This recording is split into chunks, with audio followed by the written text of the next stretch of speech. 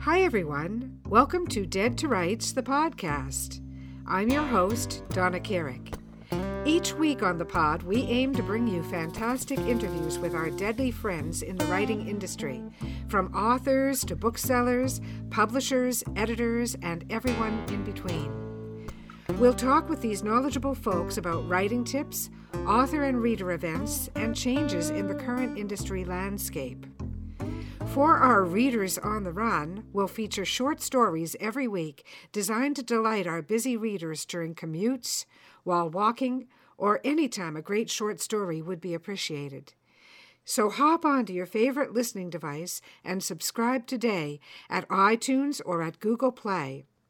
Also, a heads up to our faithful listeners, we'll be bringing the Dead to Rights podcast to our Carrick Publishing YouTube channel in the very near future. Do you have a question related to writing or the book industry that you would like Donna to answer or to ask to one of our authors? If so, hop on over to the Facebook page Dead to Rights and post your question. We'll be sure to include it in the next upcoming episode. Thank you. Today, we bring you a great episode. I'll be interviewing Carl Bimshaw's leadership consultant and author in his own right. Carl will bring some great tips for our writers out there. But before we do that, I'm going to bring you a short story by my husband, Alec Carrick, titled There's No Such Thing as Time, and he wrote it in 2009, shortly after the death of Michael Jackson. So if you put it in that context, I think you'll get his drift. Thanks, and I hope you'll enjoy the story. Let it rot.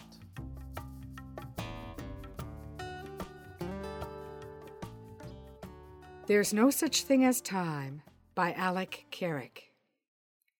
Whenever I hear that a major celebrity has died, I'm reminded that there is no such thing as time. Our most vivid memories of these individuals are when they were at their prime. Their vitality and life force made them seem indestructible. Then, suddenly, 10 or 20 or 30 years later, they are gone. It seemingly happens in the blink of an eye or the snapping of the fingers. I'm quite conscious that the same will happen to me one day. Michael Jackson has been the latest casualty of this phenomenon. A failure to understand that there is no such thing as time is what bothers me so much about teenage smokers. It is not as if they don't know the long-term consequences in terms of addiction and ill health. It's just that now is in the moment. Friends are calling and the future is so far away. I'm nearing 62 years of age. In other words, I've taken up residence in that far distant future and can bear witness that it was a very short journey to arrive here. The bridge of time is foreshortened by long-ago memories that can seem as fresh as today. Regret is the baggage when past foolishness leads to present pain. Teens who smoke might as well have signs on their backs that read, "I'm stupid and I don't listen to anybody." My wife, Donna, recently opened my eyes to another aspect of the passage of time that I had never considered before. In our consumer-oriented and advertising-driven society, we worship youth. But in all truth, many people become more beautiful as they grow older.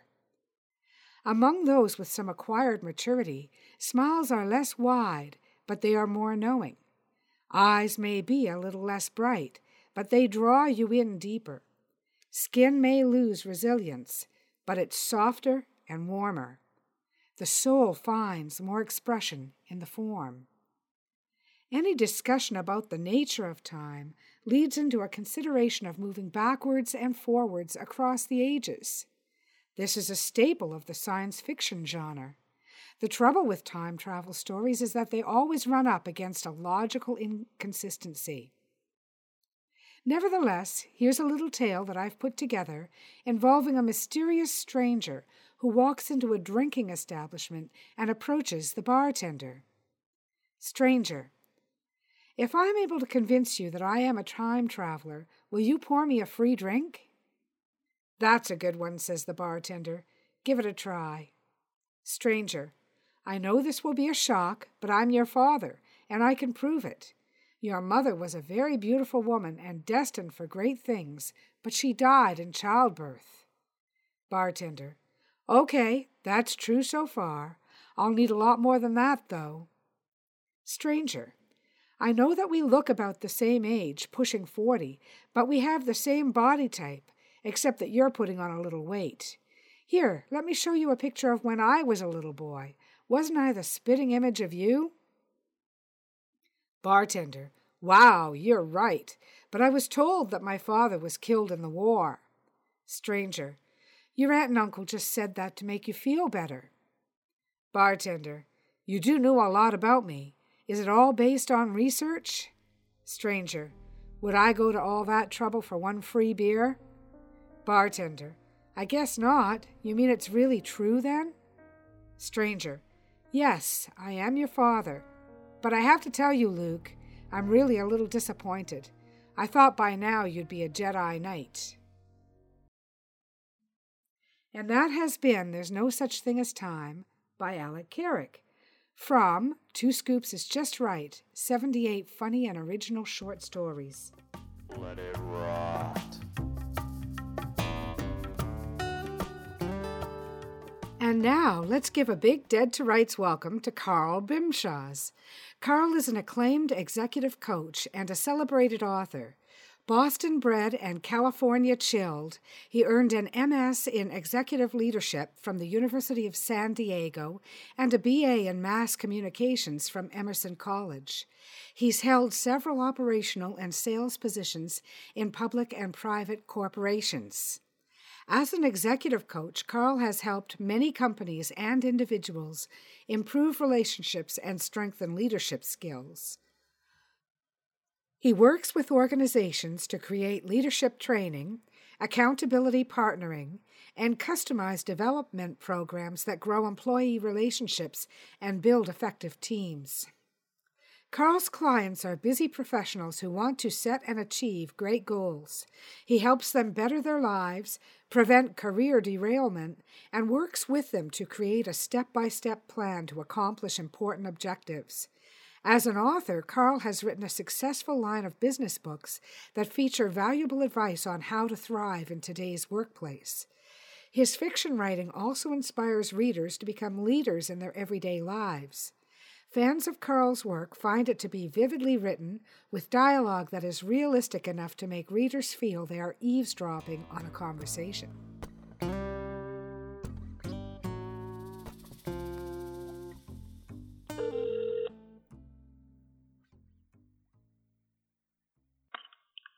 is Carl. Good morning, Carl. Welcome to Dead to Rights. It's Donna. Hi, Donna. Glad to be here. Yes, it's good to have you on the show. I've been following you online for years, so I've been watching your leadership consulting service and your fictional writing for years, so I was really happy to be able to invite you on to Dead to Rights and have you accept. Well, I'm happy to be invited. Many of our listeners will already know you from social media as a writer and as an engaging friend and a great conversationalist. Your blog is www.bimshasconsulting.com, and it reveals to this reader a real passion for excellence in leadership, coupled with the knowledge to actualize effective leadership. Can you share with our listeners a little bit about your business background and what led you to pursue this passion for leadership consulting? Well, sure. Thanks. I've always been interested in leadership. I mean, it was more behind the scenes than that. I was a director. That's what I went to college for, was directing and that kind of thing. But I got involved with Xerox, Fortune 500 company, and became a manager there. And they had some great management training and all that. So I just had an interest in that. Also got my master's in executive leadership while I was with Xerox. Joined another firm where I did more sales, business development, and led a business development team there. And I've just always had that sense of wanting, you have a responsibility when you're managing people. It's not just the results that you get. It's also making sure that the people are feeling good and feeling good about getting the results, and you're all on the same page. Mm-hmm. And I've worked with people who get that and do a fabulous job, and I've worked with people who don't, and it's a horrible job, and I really can see the toll that takes on people. So it's really kind of infused me with the passion of making sure that we have more. Well, we need more people like you to make that well known, because I've worked in business my whole life, and some of the things from looking at your website that really struck a chord with me were knowing your values. You've written an article on knowing your values. You can thank your lousy boss. I love that, because we love to criticize our lousy bosses, but sometimes our takeaways are quite positive. So that's something that we should thank them for. And why some executives do not put poor performing leaders on corrective action. Those were just 3 of the topics that really struck a chord with me on your website. And it's all about making a better life for ourselves while we earn a living, isn't it? Right, absolutely. I mean, it's on both ends of it. I mean, if you're a leader and you're kind of having a lousy time with it, you don't like the people you're leading or the cause that you're going for, all that, you're kind of a miserable person. And then nobody really wants to work for that kind of person either. But we often get stuck doing that. So I'm also trying to have people, understand how to deal with those types of people so they don't have to work for them for long. Mm-hmm. But yeah, definitely. Yeah. So there's definitely a passion for sure. I mean, that's, on both sides of it, it's very much wanting people to lead better, but also kind of wanting to dramatically diminish the amount of influence lousy leaders do have. So. Yeah, I'm very much of the opinion that we don't know what exists in the afterlife, but in this life, we've only got a very limited amount of time, and we want to excel, and we also want to be happy, and the two often go hand in hand. When we're really happy, we tend to excel. And when we excel, it makes us happy. So, that's what drew me to your site and to knowing more about what you're doing. What types of people come to your organization for help, and from what business backgrounds?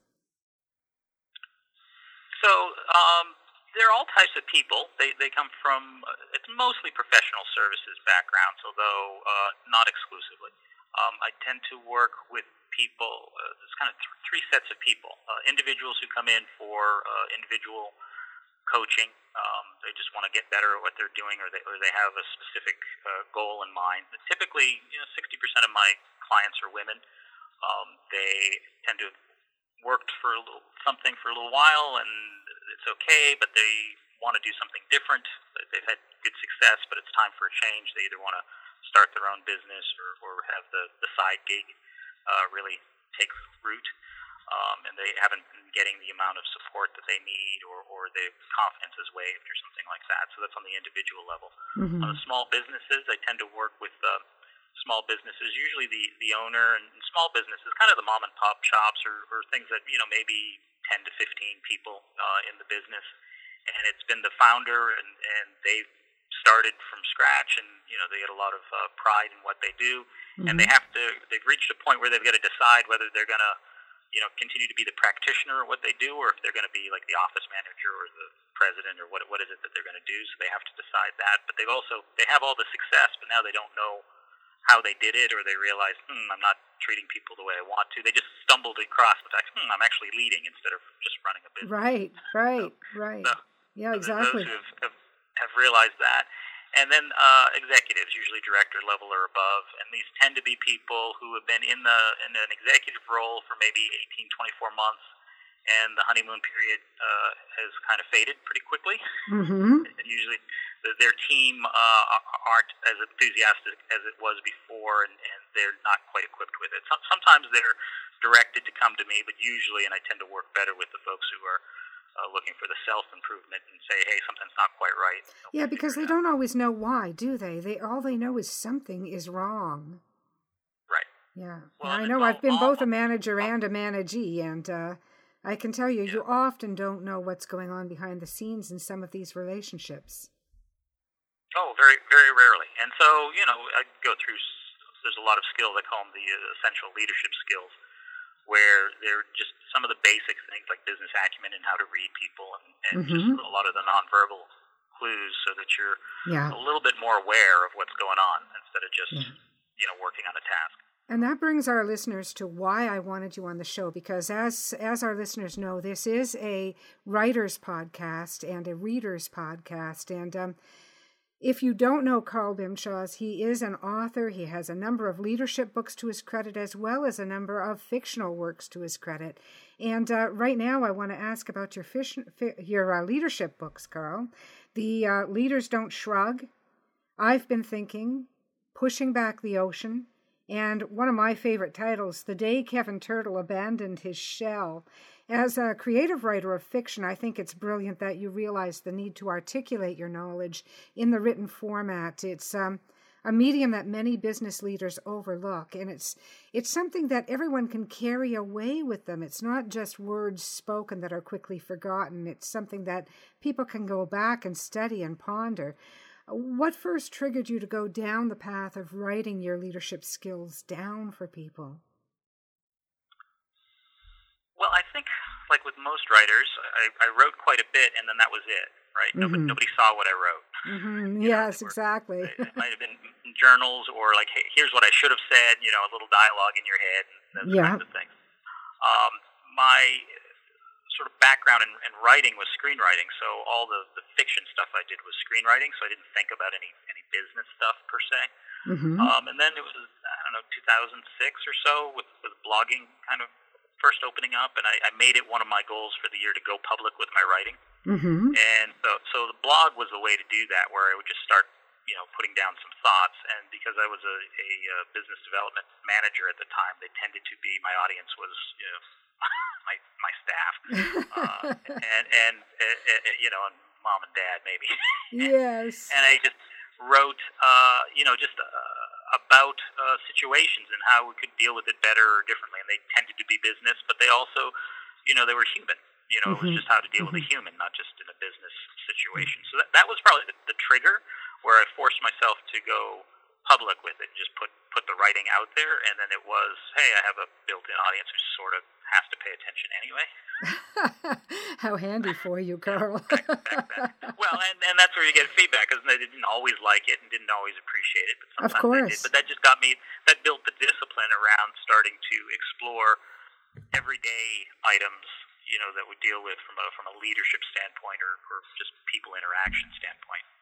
I think, sorry to interrupt, but I think, Carl, that you've got an artistic approach to life in general, and I think that bleeds into your business, doesn't it? I'm thinking of something you wrote called Bring Your Artist to Work, and you quoted Pablo Picasso, who said, every child is an artist. The problem is how to remain an artist once we grow up. Talk to me about how that bleeds into your business life. Well, it's the constant struggle or dance between the head and the heart, right? Mm-hmm. With everything that we do, and even with me and my coaching, I'll find people who are very much in their head, very logical over things, and I'm like, okay, let's work, from the heart and the gut. And others who are very emotional and aren't really being very logical, and so we go the other direction. So it's partly my own learning and development that it takes both to be fully living. Mm-hmm. And the artistry is knowing which time to listen to which one. Yes. And I think we still need some editing on that approach. But, and we'll never be perfect, and that has to be okay. Right. But we should strive to make it the best experience for ourselves and others that we can, I think. And that's what drew me to ask you to come on and talk about this, because every aspect of our life is an art, in my view, and not just the writing or painting or dancing that we do in our lives, but the work. Exactly. Yeah. That's exactly right. And because there's when you're looking at, because art is creativity, so anytime you're doing something, creative or bringing your own interpretation or perspective to it, you're bringing a kind of an art to it, a music to it. Mm-hmm. And isn't that a great thing to look at when you see people who are just passionate about what they're doing? Yes. And even if they're not passionate, because it doesn't have to just be that, because that can burn out, but they're just expert at what they're doing and they do it very well. It's a great thing to look at. It's a joy. It's a joy. It's a joy to me, and it's one of the reasons I wanted to talk to authors, because To me, it's a joy to see people doing what they love. And you hear this about painters, you hear it about dancers. Why not authors and writers? I mean, we're artists too, and we have a real joy in what we do. And I wanted to explore that with as many authors as I could, which brings me around to your creative writing. Do you mind if I read a little bit of a poem that you wrote, just a tiny bit for our listeners? Oh, I don't think I have any choice in the matter. I could. You could say no, and I could edit it out, but let me go ahead anyway, and then you can be the judge. It's called The First Embrace by Carl Grimshaws. He may be hooked, may be shook, but he will not sleep well tonight. And we, us seasoned romantics, alone in the cafe, with our pens and words and empty cups long grown cold, witnessed it and know, whatever it will become, would never have begun without her. I loved that, and I found it absolutely brilliant because, in my experience, there's almost always one partner or the other in the dance of romance that is the leader and who makes it all happen. And you captured that just perfectly, and that's the creative part of your writing, I think. You've got titles like He Loves It When She Smiles, Leaving Castle, The Gambler's Son, Three Blinks and a Sigh, and The Trouble with Women, and not to mention Caffeinated Romance, which has a beautiful cover. I just, for a business leader like yourself, it might seem out of character to someone who doesn't know anything about you, but to someone who first got to know you online through your social media presence, it's not at all surprising. Which of your two author selves do you most connect with? I mean, and by this, the creative writer or the business writer, or both? Right. Yeah. Well, I think it's yin and yang, right? They have a symbiotic relationship. Yes. There are times you have to focus on one, and then that's when the other one screams for the attention. So, as depending upon what's going on in the business world, both from things that I have to get done, or marketing, or just trying to grow the business, be much more sort of business focused, and that has its own type of creativity. But after a while, that's like, I got to go out and get a cup of coffee, and before you know it, out comes a poem or yes, a bit of dialogue or something like that. Short story, a novel. Yeah. So they feed into each other, and I think that's I don't keep the worlds separated, but I don't intentionally bring them together. I think that's actually kind of the way that the perfect couple, right? They each have their own world, and then they come together every once in a while. Yes. So they're not fully compartmentalized. Yeah. I understand. Yeah. What's your next project all about? And what are you working on now? And when do you expect it to be complete? You want accountability from me, huh? I do.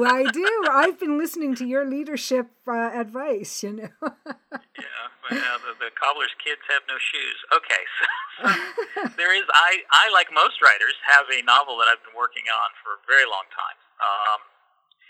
And so actually, one of the things that I did, as I mentioned, a lot of things were screenplays to begin with. And it's only maybe 6 or 7 years ago that I started really turning them more into prose and novels and short stories and things like that. And so I did a project for myself where I took all the characters of everything that I have already written and reformatted them so that they all fit together. Oh. So they might have been separate characters before. Now I'm telling a story, so it's a big long timeline. So it's almost like a series of books. And the one that I'm working on now, which I really liked as a screenplay, but it has a few holes in it. As a work of fiction here, it feels like a transition piece. And so here's my typical writer avoidance. So it doesn't feel ready yet, Donna.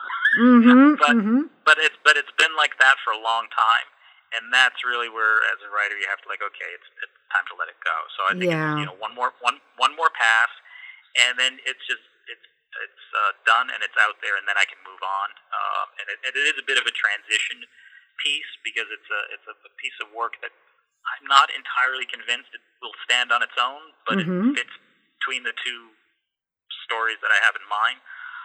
But that's just me procrastinating and putting it off. But you asking that question, I will have it done by the spring. You'll be able to tell us more about it online or if I call again, right? Yes, I will. I will commit to that. Now, it may be horrible, but it will be done, and it will be out there. And finished is important. I know this from reading your leadership consultations online. Finishing is important, even if you finish poorly, because finishing allows you to clear out the clutter mentally and move on, doesn't it? Yes, absolutely. Yeah. You gotta get these completes in your life. Yeah, that's right. And that leads me to ask you if you have a tip for our writers, new writers in particular who may be listening, about any part of the industry. I'm not so much part of the industry, but I do have. I'm going to go with 6 words of advice. Okay. I would say this: write, revise, release, receive, rejoice, and repeat. I like that. Say that again one more time, please. Well, now I'll define them for you. So write, like you actually write. Don't talk about writing. Just make the discipline of doing it, right? Revise. What you wrote probably isn't brilliant the first time around. It might be, but it probably isn't, so you got to revise it a bit. That's where some of the magic happens. Release, you got to let it go. You got to, give it to people, to publish it, self-publish it, put it out there. It needs to breathe, right? And then once you release, it's no longer yours, really. So then you have to receive, and you receive, you're going to get feedback. You don't have to listen to it, right? Some people will think it's great. Some people won't. Sometimes it'll just be crickets, but you just have to receive and get feedback. And then rejoice over the fact that you actually did all of that. And then repeat. Do it again. Yep. And I think if you follow that, you're going to have a pretty good path no matter what, you choose. I think you summed it up brilliantly. That's 6 words for writers. And I'm going to listen to this again when I'm done recording it because I think you've summed that up just absolutely perfectly. Spot on. Well, thank you. And thank you, Carl. I really appreciate you coming on the show with us today. Stay on the line with me. I'm going to chat with you for a minute before I let you go once we're done recording. Terrific. Thanks so much for having me, Donna. It was my pleasure, truly. What a treat it was to have Carl Bimshas on the pod today. I hope you've all enjoyed hearing him and his leadership tips for writers. I want to send him a great big thanks. You can find Dead to Rights at deadtorights.ca or at our Facebook page, Dead to Rights. Our Twitter handle is @DeadToRightsPod. We'd love to hear from you at carrickpublishing.com or at our Carrick Publishing Facebook page. If you've got any questions that you'd like me to ask to any of the authors who come on our show, please go to the Facebook page Dead to Rights and post them there. I'll be sure to watch for them and include them in the programming. You can find me, Donna Carrick, on Twitter at Donna_Carrick or at my website, donnacarrick.com. If you're a published author and you'd like to join our listeners on the pod, contact me at carrickpublishing@rogers.com and say schedule me for an interview. Join us next week when we'll have another great interview and story for you. Our Dead to Rights theme song is Eyes of Gold, composed and performed by Ted Carrick, who also brought us any original story scoring music. Thanks for joining us. See you next week.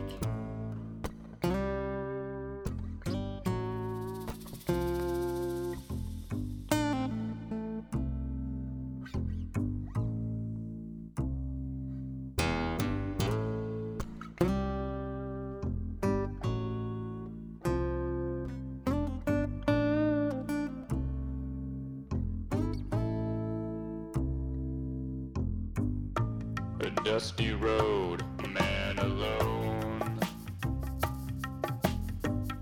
His vital signs go on hold. And I don't know what you've been told, but the years have turned my eyes gold. And I told you what you told me, we'd never be in the same boat for free. Yet it rides, let it rock.